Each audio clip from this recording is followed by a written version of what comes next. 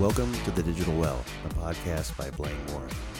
Being digital in financial services today means many things to many people, and I intend to explore that here. To ask a question or submit a comment to The Digital Well, simply find me on Twitter at Blaino, B-L-A-N-O, or go to thedigitalwell.com. Thanks for listening, and I hope to hear from you soon. Hosting and bandwidth and the PowerPress plugin for podcasting on your WordPress website are provided by Blubrry, found at BLUBRRY.com. Additional Digital Well sponsors include MessageWatcher, a modern email and social media archiving platform. Find out more at www.messagewatcher.com. And also, don't miss out on Grant Street Creative's creative retainers and design assistance for websites, search engine optimization, and any of your creative design needs. Find them at grantstreetcreative.com. Welcome back to the Digital Well. This is Blaine Warren, and today we're doing a little bit of a recap from the TD Ameritrade National Conference that was hosted in San Diego at the Grand Hyatt, January 28th through the 31st. And I spent some time there in the Business Consulting Lounge talking social media compliance, technology, privacy, and security for attendees, and also held a breakout session on Thursday, the first day of the conference, where we spent about an hour diving into privacy and security. One of the biggest areas that came up in that discussion is our behavior, right? The kind of the bad habits that don't feel like bad habits, they feel like conveniences or making things easier.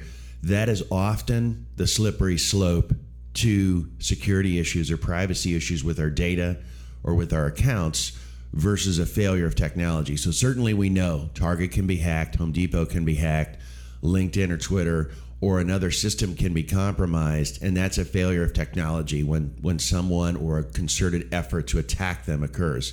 However, also what heightens the risk for us as individuals, because we generally speaking are not targets to any hacker as an individual unless we are extremely visible. A celebrity in any shape or form around the world can become a target.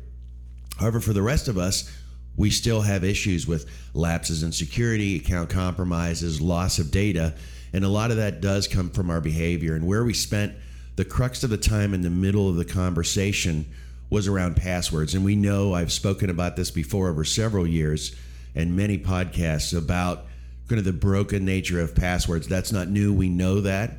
And we know that folks are trying to figure out what can we do better. However, there is a way to improve our performance with passwords and reduce the risk. We can't eliminate it. Nobody's bulletproof. There's no way to be bulletproof unless you unplug. And that's not going to happen because of the way that we engage and need to be active and connected online today. So bottom line, it's the password for us as an individual that we can control every day. That's the passwords for our portable devices, for our computers, for the accounts we use, both personal and professional, and we need to take steps to do a better job. And one of the simple ways to overcome password issues is to use a password manager.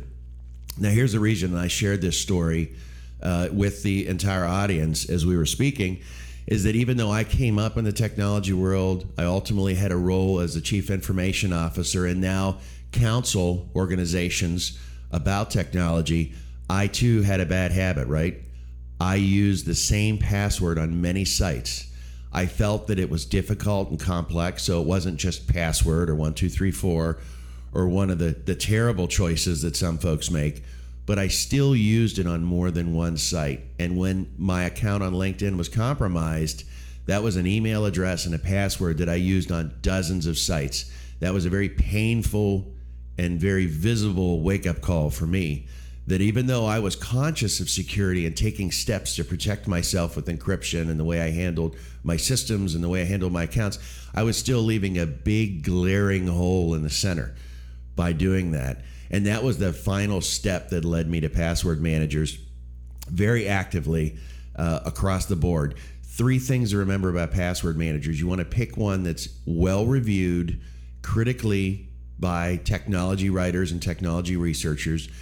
You would like to use something also too that is very heavily used by many different types of users, right? So it's been through what in the tech world we call use cases and scenarios, so that they've been able to figure out and navigate to the better ways to operate and manage their platform.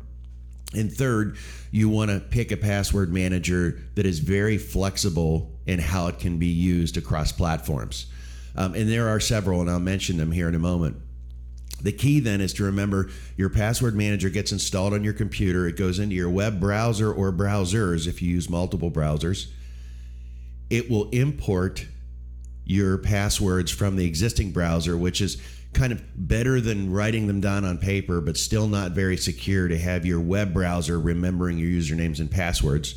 There is an exception to that. I'll come back to that. Then you should allow it to delete the passwords that are in your browsers, get rid of all of those, and let the password manager be the host of your usernames and passwords for all the websites you use. And then as you visit websites, it will prompt you, would you like to save this password? You can categorize them. You can put a note on there to remind yourself, perhaps your security questions, things that you need to remember.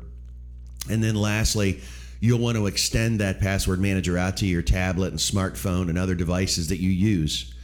The key is you're remembering one complex password for yourself, and that unlocks, unencrypts all of the logins. And believe me, once you go through this, you'll realize many of us have more than 100 passwords. The last step beyond those three key components is to then make sure that you go over time. You don't necessarily have to do this all at once, but over time you should go to each of your primary accounts that you use regularly and make sure that each account has a unique, difficult password.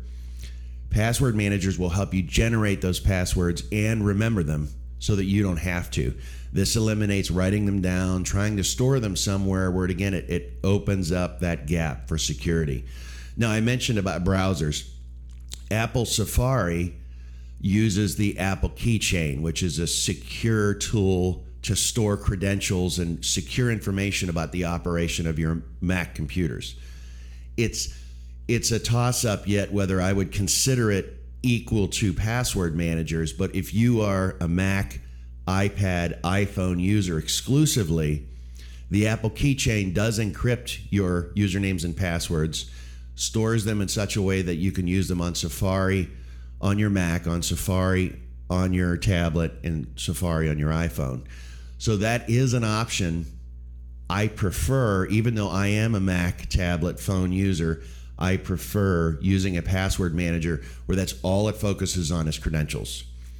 It syncs across those platforms, and again, you only have to remember that one password. This eliminates a gigantic gap, as I started with this session, in our security by making sure we have unique, difficult passwords for every site that we use.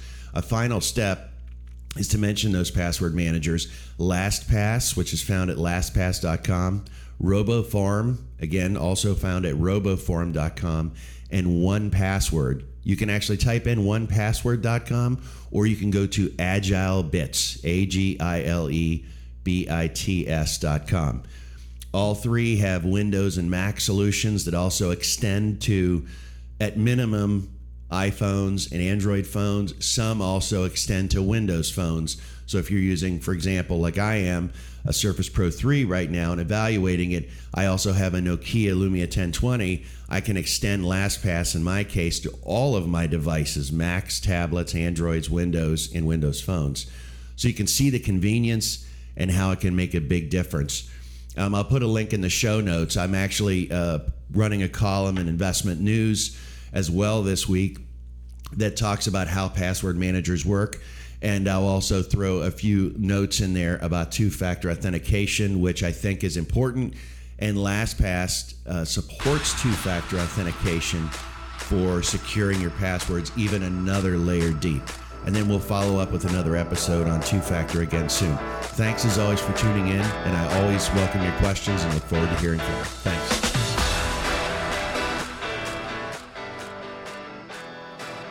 Thanks for listening to The Digital Well, a podcast by Blaine Warren.